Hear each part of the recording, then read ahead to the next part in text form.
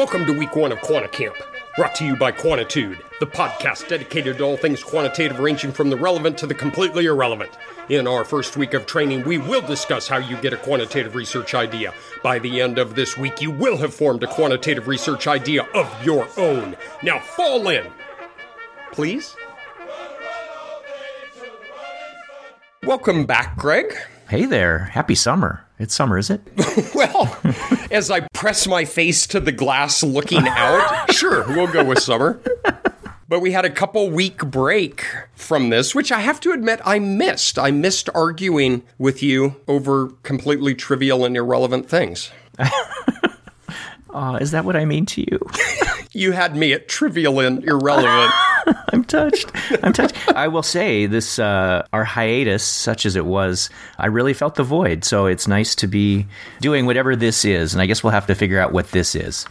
I don't know about you, but I found it curious that when we talked about Qamp, which in the spirit of the entire season 1 that we've been doing this, is that was completely unplanned.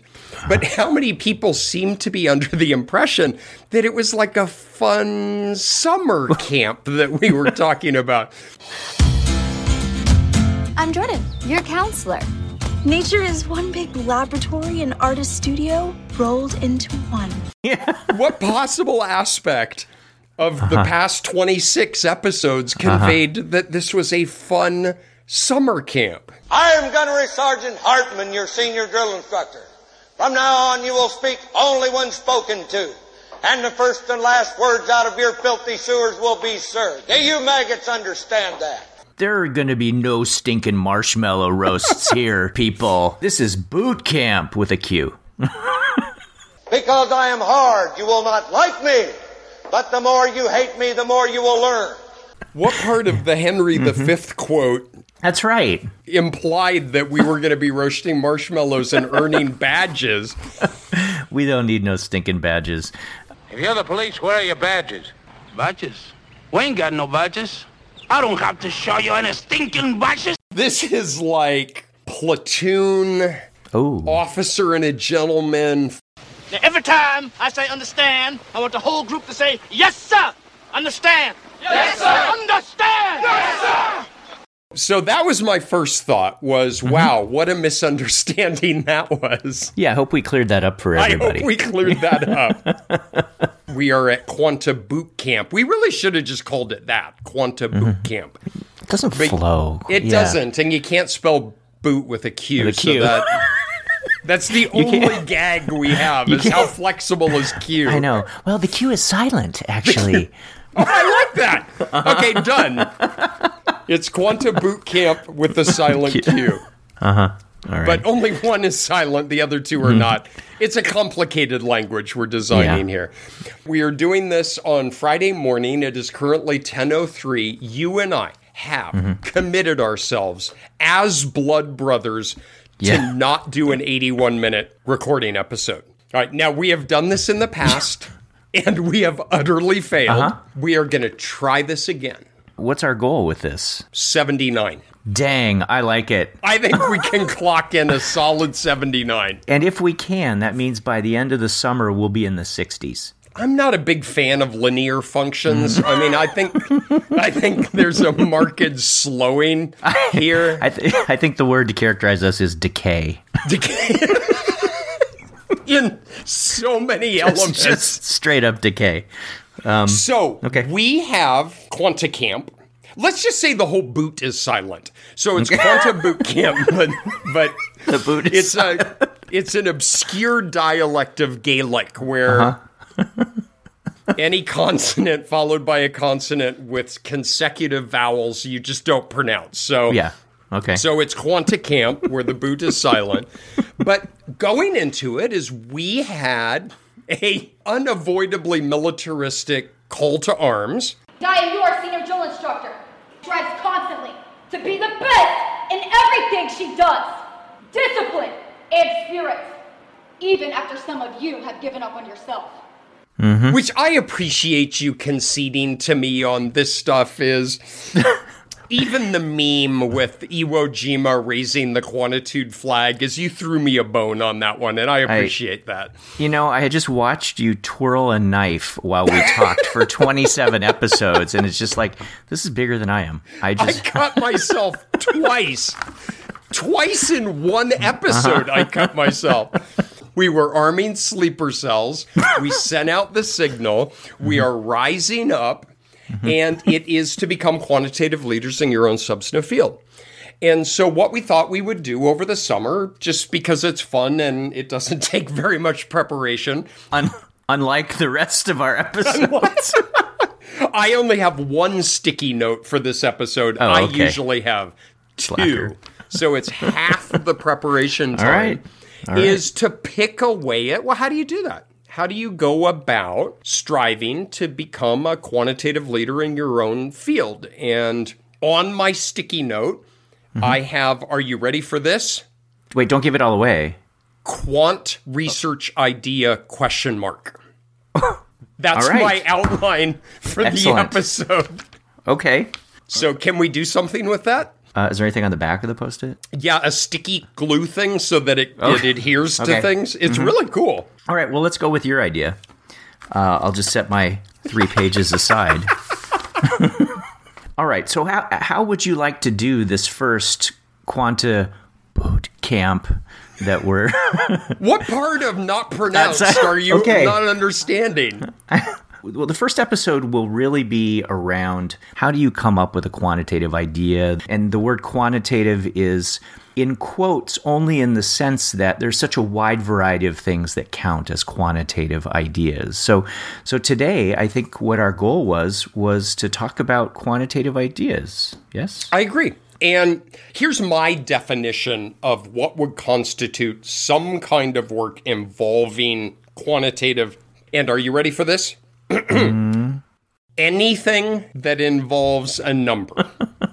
Meaning that we have an excessively broad definition of this. Wow. If you assign a number to an observation, right? The good old Stevens 1939, 46, 39, 42. Delta wide, hike! Omaha! Sorry. Omaha! Okay. If you assign numbers to observations and then do something with them, that counts as quantitative. Okay. All right. Yes, that does open the barn doors a bit. So where then do you get a novel idea that is quantitatively oriented stemming from your substantive program or research? And so let's trade some ideas along that front. I know you're out of sticky. I am, actually. But I have a bag of beef jerky and a cup of iced coffee, and so I'm actually set. Was that Costco Pacific Gold? That was Costco Pacific Gold beef jerky. I am not convinced it comes from a cow, but it is grass-fed and all natural. And as my daughter points out, so is cyanide and uranium. So using your Gaelic rule, I think beef would be silent. Oh, you're right. It's a consonant, bracket two followed by a double. Yeah. Another thing that I will mention is what we're going to try to do and have started doing on Twitter with regard to assignments. Is this an okay time to bring this up? Please. Okay. Because we have Sergeant Q.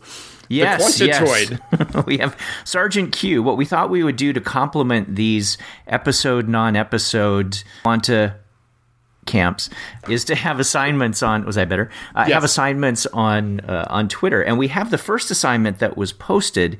And I have to tell you, we got an amazing response from people. The first assignment that we had, and I'm just pulling it up right now, is where Sergeant Q had asked people to tweet whatever they considered to be a great didactic quantitative paper or resource that helped them to learn about some method or some issue. And we got a ton of posts and people interacting around the posts with a little hashtag QuantiQamp in there. And it was great around a whole bunch of different themes. I assume you were tracking some of that too. I mean, to the extent that you let me touch it. Yeah, I have a child guard. There is. Yeah, I'm kind of a lost cause on this. But it's amazing because all of us have little things that we found particularly useful. With the little hashtag Qamp, where, again, Qamp is with the Q. If you use the intertube to send twits, is look at it, and it's really cool. I mean, there are a lot of unique little things that people have found that have helped them in their own work or understanding a problem. And so, yes, I was very pleased with our icebreaker Sergeant Q Full Metal Jacket kind of thing. My daughter drew that on the spot. I said, okay, I need a military quantitoid. And she gave me that look where the dog wants a treat, but you're not giving it to him. And she kind of cocked her head. And so that's what we ended up with. In our continuing child labor exploitation efforts, it's giving them creative outlets for their artistic work in ways that they wouldn't otherwise have possible. Okay, good. Teachable moments. Teachable moments. So yes, what I want to do is, how about if we do, sometimes this works all right with us, is we ping pong. Some of the thoughts I have on my sticky are more just self-focused, because we all know this is about me. Yeah, absolutely. Enough of me talking about myself. Greg, what do you think of me? Well, we only have 45 minutes. That's true. I don't know, since it was my idea to ping pong, why don't you start? If you were to talk to somebody who's out on the back deck with their feet up listening to this nonsense and thinking about where do you generate a quantitatively oriented research idea, where do you start? I reached out to a number of students and faculty and asked them, so how do you come up with ideas? And people were very kind to send me all kinds of ideas. But let's see, I'm going to drop my pen on one thing here and see what it lands on. He really just did that. I'm impressed. I did. That was not a figurative pen dropping. That was a literal pen dropping. No, I actually... It would have been more impressive if it was a knife, but, you know. Yeah. So this one came up in a previous episode, might have been the grad advice episode or one of the other episodes. But when we learn things in classes, if you're a student, for example, or if you take a workshop, when you learn things in classes, a lot of methodological ideas come up in those particular classes. And that means that if you are a methodologist, you might say, ooh, there's an area where I could explore a little bit further. Or if you're someone who does more applied work, you might, we hope, start making connections between the methods that you've been exposed to and some of the research questions that you have. When I teach my own classes, I will invariably have a course project at the end. And for people who are in applied fields, that means that they have to get access to data. Then they have to try to find a way to marry some of what they have access to with some of the ideas that we've had in a particular class. And I will tell you that this has been enormously successful for the people who have taken my classes. And I'll sort of broaden the idea of classes to workshops as well, because I, like you, have taught many, many workshops. So many wonderful research ideas have come from people taking their own content knowledge and marrying it with some of the methods that we have chosen. But one of the best things, I think, as a growing methodologist is to try to code up a method yourself. And one of the things that happens when you code up a method yourself is you really start to figure out where the cracks are. You really start to figure out where the assumptions are. When you code up something yourself in whatever your favorite language, I don't actually care, to the point where you get it to match an existing software package, that people trust, then you now own that idea to the extent that you know how it works, but you also know what limitations you had to put in. You also know what all the aspects of it that you can start to question might be. I love that. And it works on both sides of the street, exactly what you said from the student's perspective. But you know what I'll do a lot, and what I like in this strategy from my end is I can pitch out ideas without ever having to do anything. And so it simultaneously seems altruistic, but at the same time as it's just another work avoidance strategy. You and I could do, maybe as we start, you know what, seriously, we should do this as jot down topics for season 2. One is socially acceptable strategies for avoiding work, right? Is guest lectures, that's a big one. Flipped classrooms. Don't give it away. Don't give it all away. Watch the Khan Academy. And yeah, okay. So anyway, I will literally say as a faculty member, oh, that would be a really interesting paper, a little paper. And I use the term little, and I don't mean it pejoratively. When I say that, I mean it as focused, like a little paper. I like little papers, meaning that it's a tight question, a tight addressing, in and out, nobody gets hurt. You walk away with something new.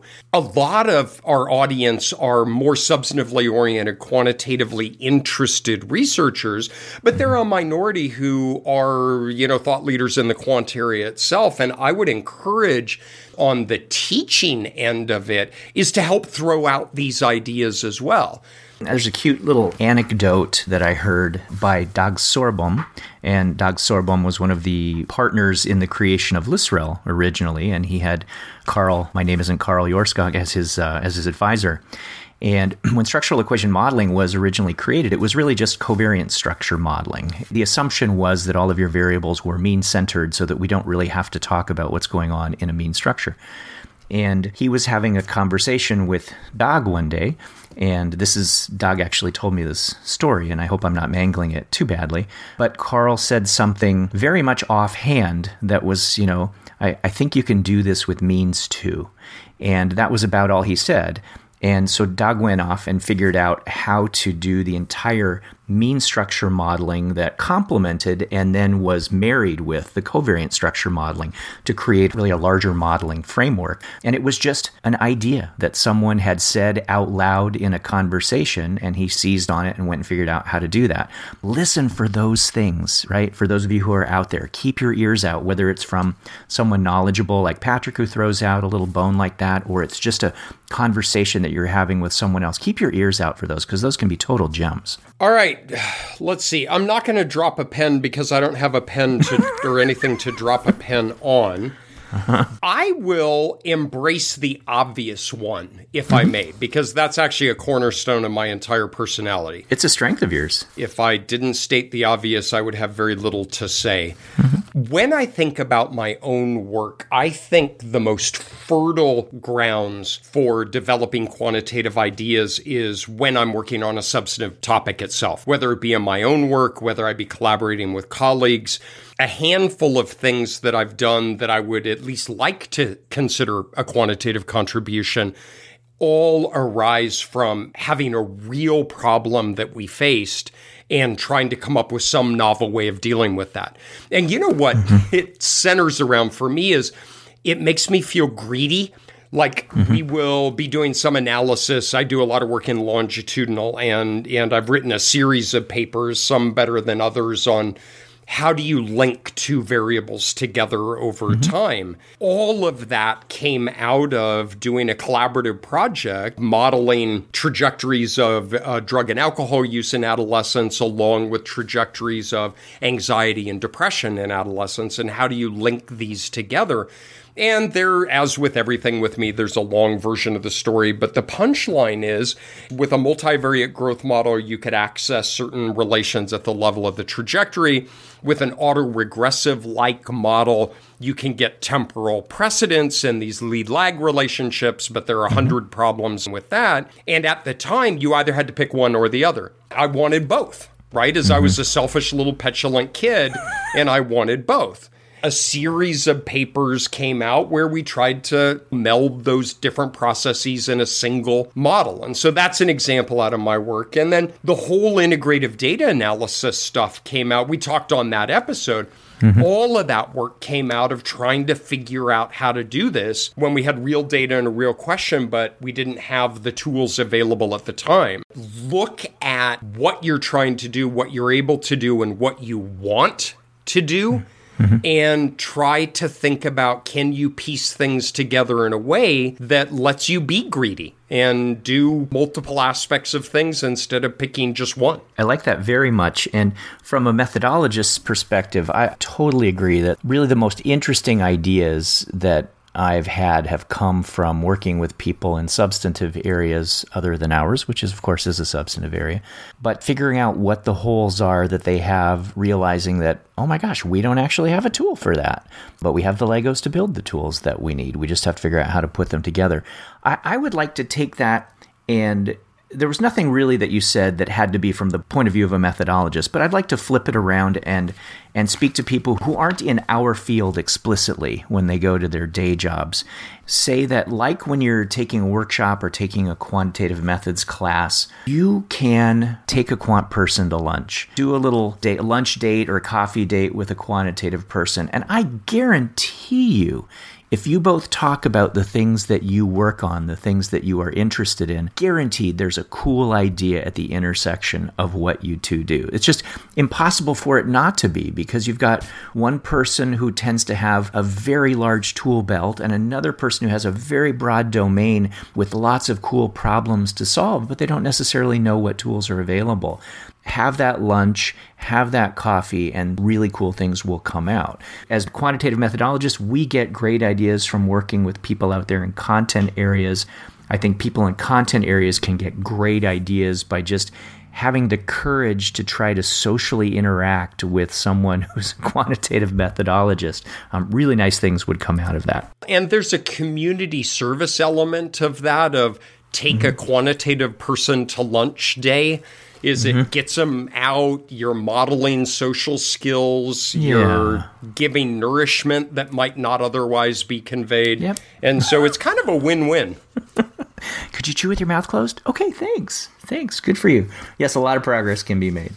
I'm taking that as the one off my list by flipping yours. Oh, okay. So it goes back to you. Again, thinking about where do I puzzle through an idea, a lot of my work has stemmed of trying to soothe the worries about things that maybe I'm doing in my own work and I don't know what the implications are. So violating assumptions. I've done over the years a number of papers of kind of simulations of looking at, well, to what extent can you ignore non-normality, right? And to what extent can robust estimation fix non-normality? I think a lot of really interesting work can be done of maybe poke and stick kind of thing. All right, I'm making these assumptions, but in reality, I have a smaller sample size. I have a little bit of nonlinearity.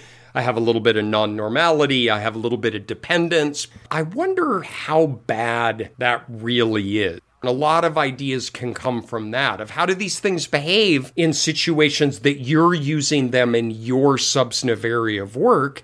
And are there some interesting questions to probe as to, well, how sensitive are they to those assumptions? Or how cool are you to say, no, this is fine. It's close enough for government work? Yeah, I think that's really, really important work to do, the robustness kind of work, because all of the statistical methods that we use are wedded to some particular assumptions, and they almost certainly don't hold in real life. And we can sort of wave our hands in the air and go, well, it's probably fine. So that work is absolutely critical to give us the confidence in the methods that we use, or to give us the appropriate caution to go forward and maybe know that we need to invoke some sort of alternatives. Now, there's a trailing edge of that sword, which is it's also a fertile ground for doing dumb work or work that nobody really cares about. Yeah. I mean, it's really easy to do a bad simulation. Absolutely treat that as plumbing the depths for unique ideas to evaluate the sensitivity of how you use methods under conditions that you encounter in your work, but don't use it as a way of generating bonehead ideas. Is it my turn to drop a pencil? It is. All right, here we go. Okay. The one way that you can get ideas is by actually listening to Reviewer 2. I know we had a whole episode on Reviewer 2. With the voodoo doll, if I recall. Yes. Boy, that voodoo doll has been through a lot.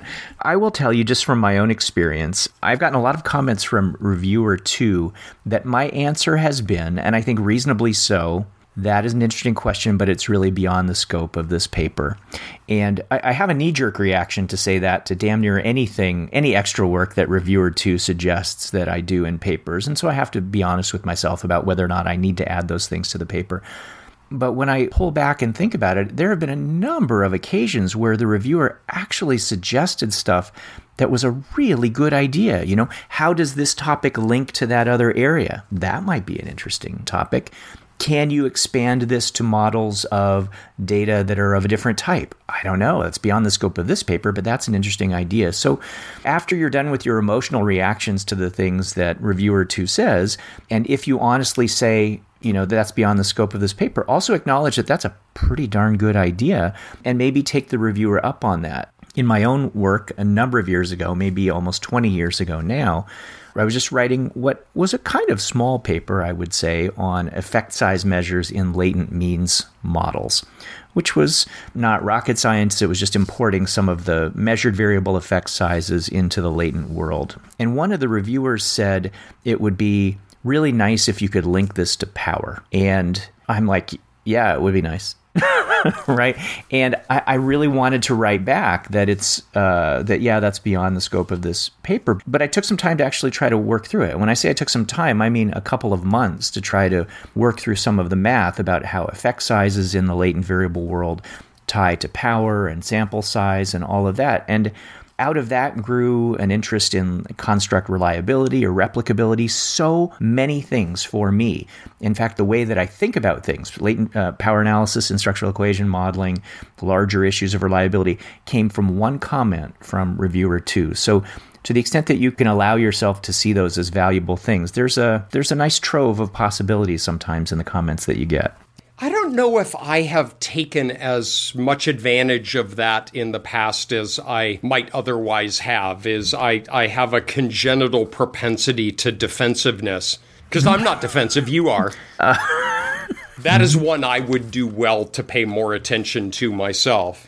So another one on my list, it's related to my first one of things come organically out of trying to do your own work. But another one I've found where I've written several papers out of is simply sharing a solution that you develop for something with others because it might be useful. So we did some moderated nonlinear factor scoring things in these integrative data analysis settings. We spent a lot of time trying to come up with a principled step-by-step procedure. And we even had an internal document.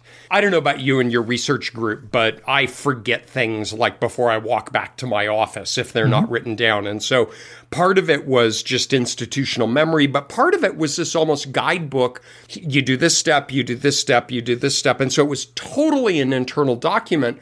And then we started looking at it and it's like, well, this might be helpful for somebody else just to thumbtack on the wall. And we wrote an entire paper around that. We literally took an internal document and made that into a manuscript. Just yesterday, two friends of the podcast are Willa and Schatz. And if you follow Twitter, you know both Willa and Schatz well. Yes. And I had a really pleasant opportunity to argue with the two of them for an hour about integrative data analysis, and it was great fun. For you?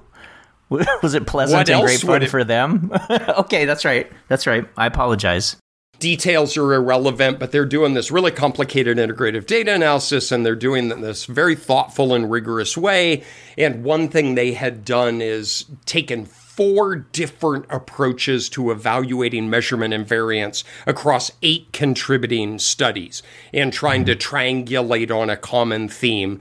And then the second thing was to develop a calibration model on existing data, but the grant that they had would continue to bring in new data.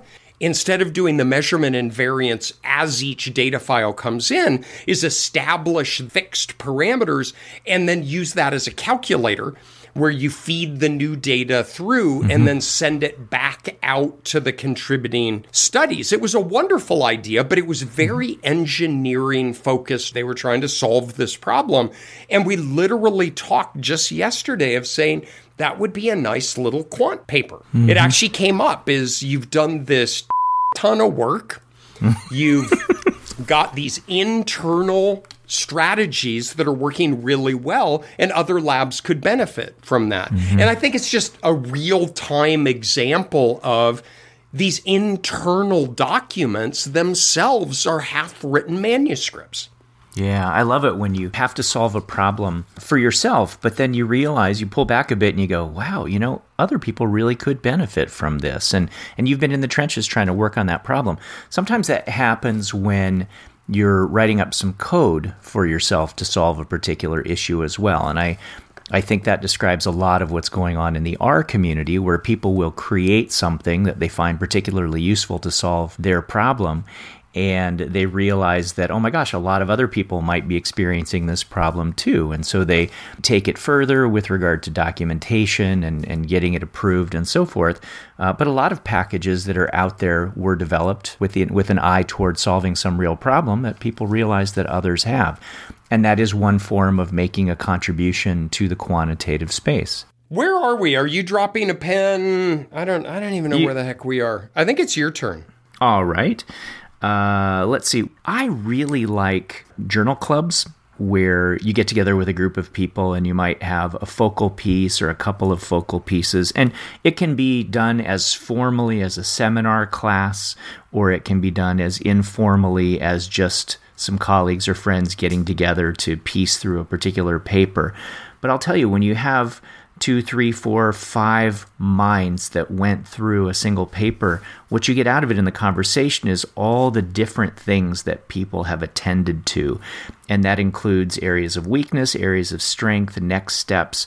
And it can actually be a lot of fun in a completely dorky way to sit around and talk through a paper together. It's a great fertile ground for ideas. I'll tell you one place that comes out for me that's not exactly journal club, but it's like that. And we mentioned something like this in an earlier episode. And that is when you're reviewing a manuscript. So it's not actually a fully formed work yet. It might have that as its destiny. It might not. When I work with my grad students, oftentimes I will have them co-review, and we will both look at the manuscript separately and then come together.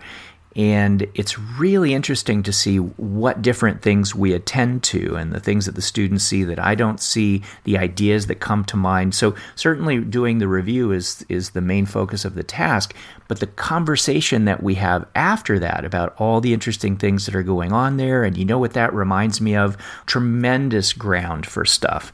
To add to that, something that I've done a little bit, but not as much as I would have liked, is doing that kind of reading club, but with classic works. So I've done a lot of reading over the last year or so in factor analysis, and have gone back to the Lawley and Maxwell, that tiny little book. Yep. And then I'm really fortunate we're in the Thurstone psychometric lab, and L.L. Thurstone was here. And literally right here on my desk right now I have Thurstone's copy of Vector of Mind. But when I say Thurstone's, I mean Thurstone's copy. He has his name written on the inside cover. It's just a trip. But to go back and reread this stuff from the 20s and the 30s and the 40s, and not only do you appreciate that we're not half as smart as we think we are.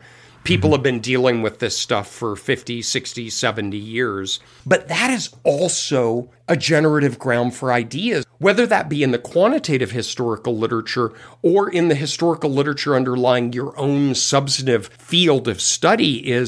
There were a lot of nuggets thrown out by these early scientists that have yet to be resolved and are also a source of, I wonder if I brush that off, if there's something that could be done with that now. So I'm echoing yours, but also it doesn't have to be the 2020 issue of whatever. An example of that was, and this is going to seem kind of strange, but I was going through, I think it was one of the appendices of one of Spearman's early works. You know, and the things that we can do now, obviously we have much greater technical capabilities, but sometimes, as we've talked about, that means we over-rely on those technical capabilities and we don't tend to get into the weeds on some things. And I was reading in one of his appendices some stuff that related to factor analysis and correlation, and I made a connection between that and some things where it would allow us to compute some measures of reliability differently and in ways that had the potential to be certainly more accessible, but also possibly more stable than ways that we're doing it. Exactly what you described happened, that inspired me because I could marry that little thing that someone had to do back in the day because that was the only option they had to solve a problem that we had currently. Now, the fact that Andy Hayes wrote a paper right after that probably did it better. I'm not bitter, Andy. I'm not I'm not bitter at all. So you, I believe, are next up. Yeah, so another one, and it is similar to the prior one I talked about, these internal documents to your lab. These are the centerpieces often of quantitatively oriented papers. One that's related to that, we have a whole series of papers over a 20-year period that stemmed from us trying to understand something ourselves. Dan Bauer, Chris Preacher, Mike Willoughby, myself, we had 2, 3, 4 different papers related to this, all around probing interactions in growth models and within the latent curve model and the multi-level model.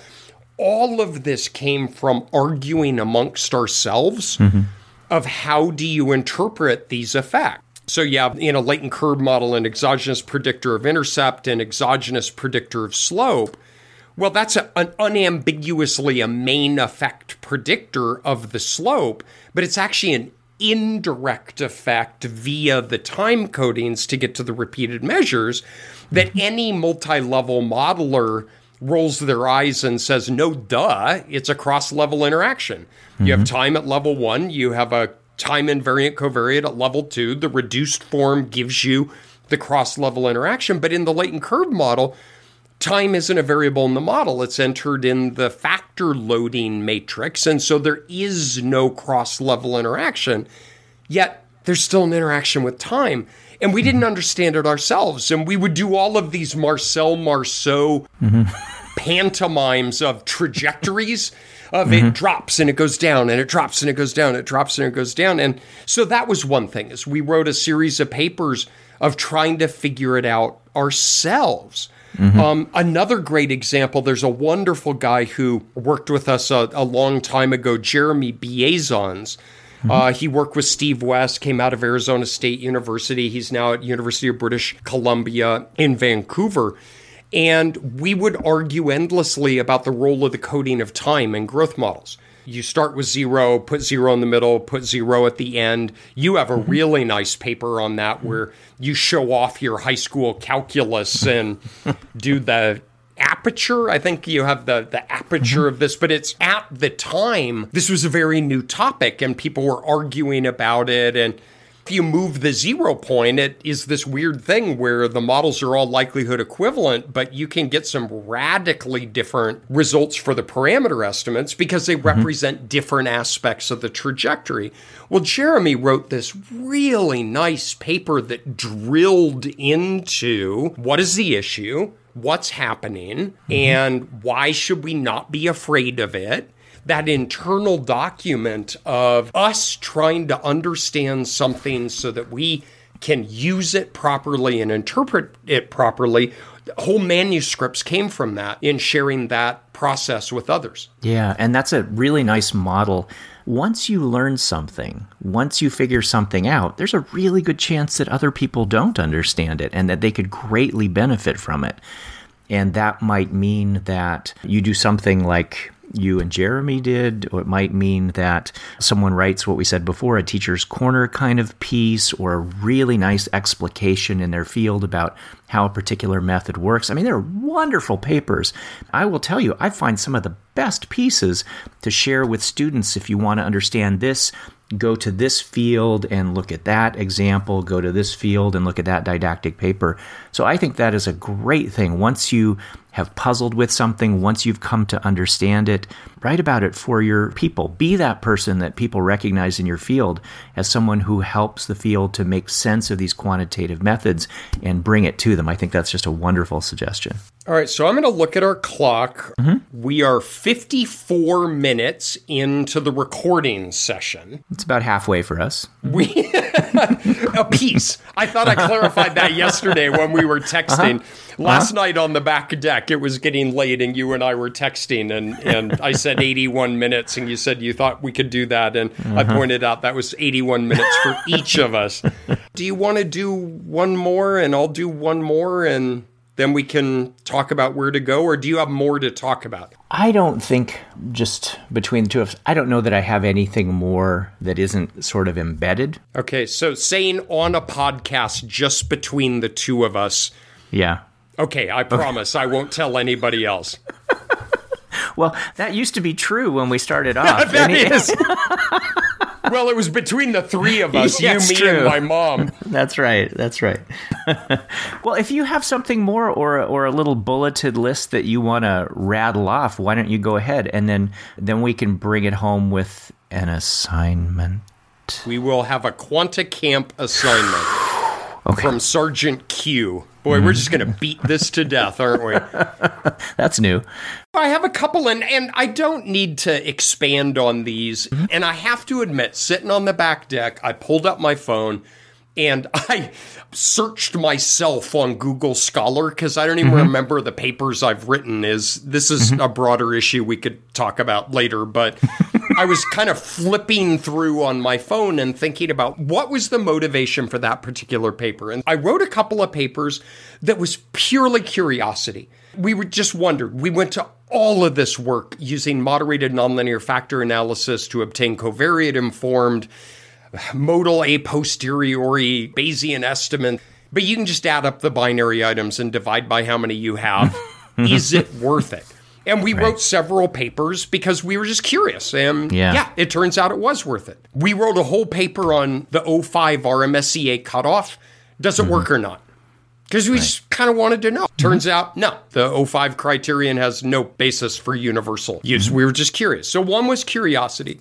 One is writing a couple of papers so that people quit bothering you. Oh, that's a good one. If you don't like responding to emails, we wrote a paper of frequently asked questions about latent growth modeling.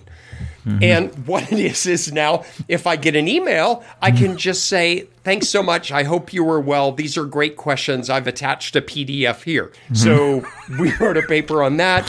We wrote an entire paper on how to do Monte Carlo computer simulations from like a pragmatic standpoint, workflow kind of stuff. And it was early on. This was almost 20 years ago.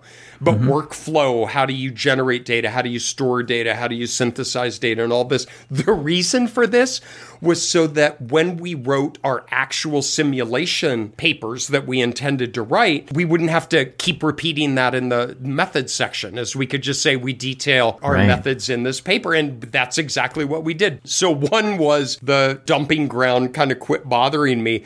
And the other is, I've done this less myself, is using it as an opportunity to yell at people to stop doing that, right? Bud McCallum has a great paper on the median split. That was yelling out the front door, get off my lawn and quit doing that. Don't ignore ordinal distributions. Don't ignore your intraclass correlation. Don't build models following modification indices. There are really important quant papers on all of these that are just yelling out the front door, quit doing that, you kids! Right. So a couple of just quick follow-up things to that. The getting people to stop ask you questions is a great one. A number of years ago, my friend Ralph Mueller and I did a book called The Reviewer's Guide to Quantitative Methods in the Social Sciences. And the whole motivation for that book was that people had asked us for years, if I'm doing, insert method here, if I'm doing cluster analysis, if I'm doing logistic regression, what are the things I have to make sure that I put in the paper? Or if I'm reviewing, what are the things I have to make sure in there? And we were just so tired of getting the same questions over and over. We thought, wouldn't it be great if there was just like a checklist for all these methods? And so we, got a bunch of people to write chapters in that particular book so that we could do exactly what you said. When someone asked us, we could just go say, yeah, check out that book, almost to the point where you want to make it your vacation message on your email, that if someone emails you, just poof, go check that. And that got updated with adding Laura Stapleton as an editor in the last year. Well, isn't that the one that I committed to submitting a chapter and then I never did and you had to get Knuckles to do it? That might have happened. Yeah. Yeah. Oh, Knuckles is Dan McNeish. Yes. There are too many Dans in my life. We established this earlier. Dan Curran, Dan Bauer, Dan McNeish, Steely Dan.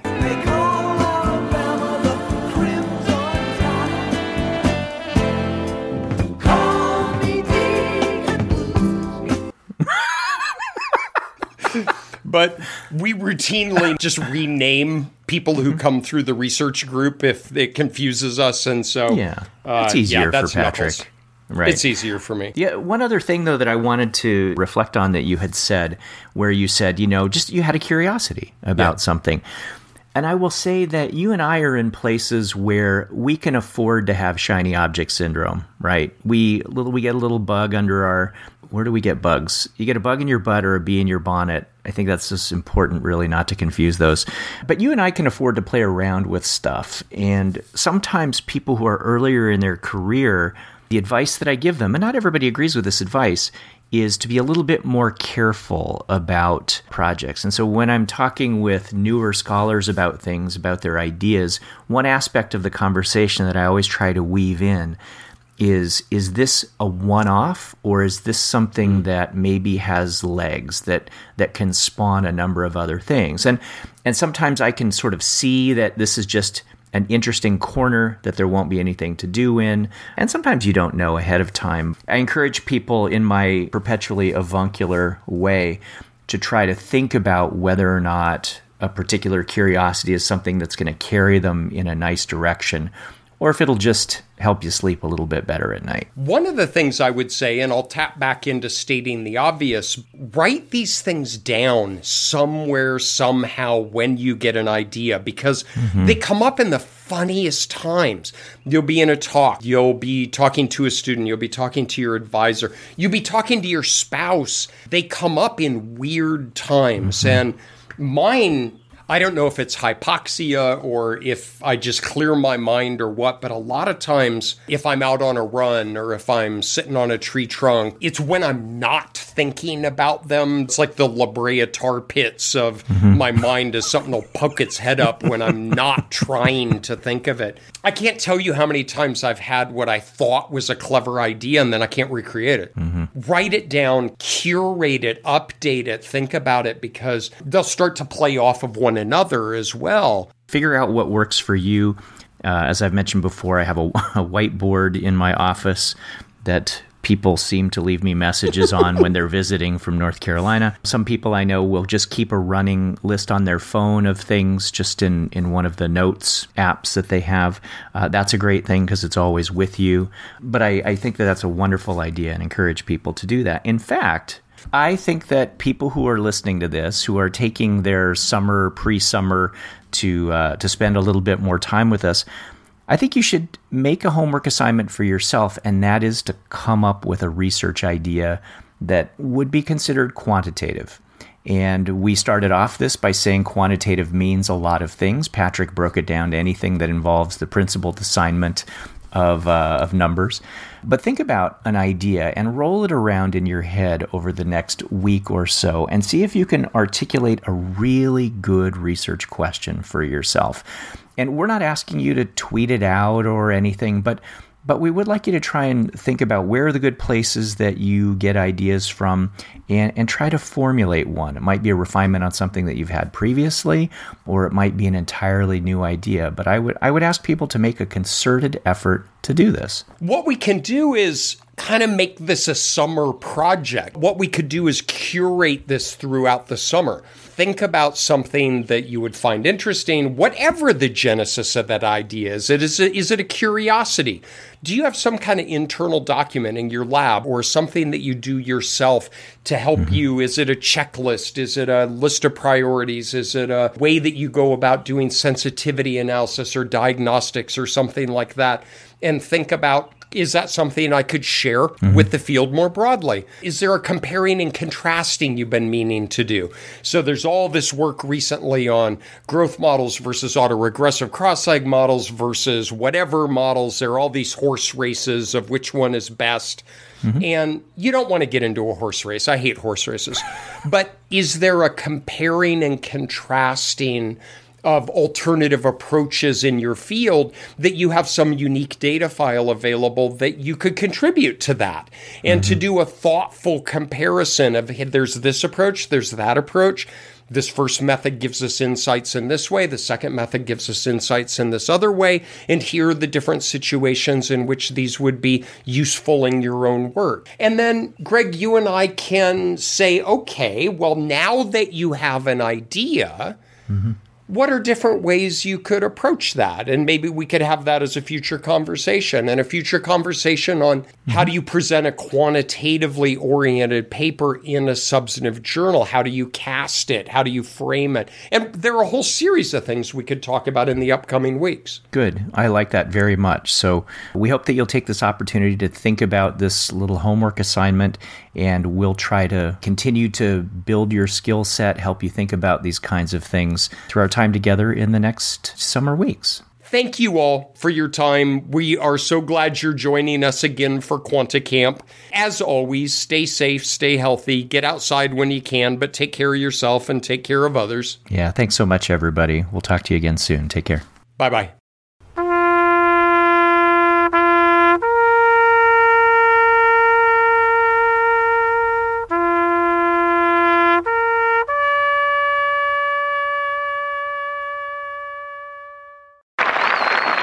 Where's your drill sergeant, men? Food up, sir! Food up, sir! Yes, sir. These are Sergeant Hulka's men. He was injured during basic training. So am I to understand that you men completed your training on your own? That's the fact, Jack!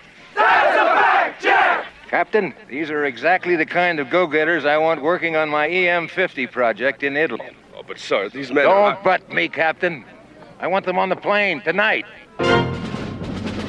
Gentlemen, it's party time, Italian style.